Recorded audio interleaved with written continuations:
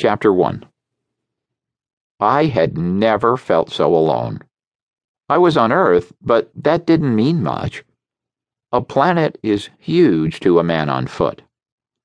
Based on the vegetation I was seeing, I could be anywhere in the temperate to subtropical zones. The futurist said he transplanted his specimens to North America. That helped a little, but even so, that put me somewhere in a region measuring thousands of square miles. I was not well equipped for survival wherever I was. No shelter, no food. I was wearing what the futurist had provided: clothing, a knife, an oversized hatchet.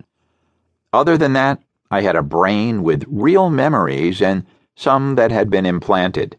I was young, healthy, and fit. It was enough. It would have to be. The time appeared to be late morning, judging by the sun. The sky was partly cloudy and a faint breeze stirred the leaves. The temperature was comfortably warm and the air was humid. The small clearing around me was surrounded by trees, mixed hardwoods mostly. Low bushes and berry vines grew near the edge of the clearing. Sinking down until my head was just above the bushes, I examined my surroundings. Any feeling of safety gained from hiding in the bushes was an illusion. Crouching to remain concealed, I moved upwind.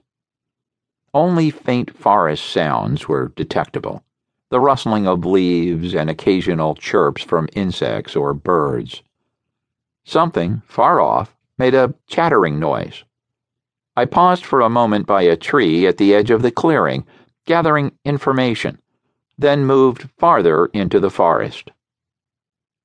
None of the animals of this time had reason to be wary of humans. I was prey, not predator.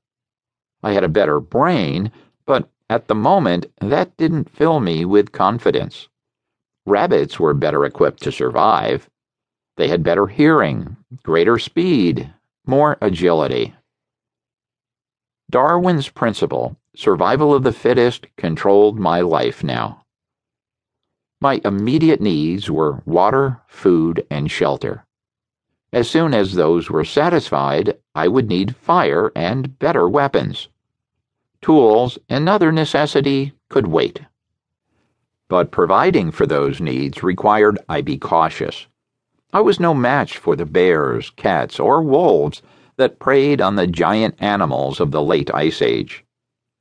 Carnivores included the huge, short-faced bear, as well as the grizzly of my timeline, plus saber-toothed cats, lions, and wolves, all larger than the predators of my timeline.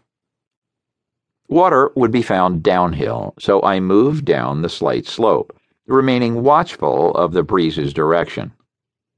Moving air would carry my scent. If a predator was downwind, I could expect him to follow his nose. Streams would be my water source here. Springs, which probably provided better water with fewer parasites, were not commonly found in this type of southern lowland forest. For my food needs, I would be a scavenger when possible, and a grazer on berries, nuts, and vegetation until I could make traps and better weapons. This truly was a world where only the fittest survived. Darwin's world. I grinned. The futurist had called his planet Earth Prime. Now my Earth had a name too. My first weapons would be a club, a spear, and strings. The club could be as simple as a piece of thick, heavy wood. The spear would be crude because I needed something now and couldn't take the time to make a better one. The strings would be used for traps and snares. They could also be woven into bags for carrying things. With traps and a spear to kill what I caught, I would become hunter as well as hunted. The knife and axe were close-in weapons, nothing I wanted to face a cat or bear with. Until I got better armament, my only options for avoiding danger were hiding, climbing, or running.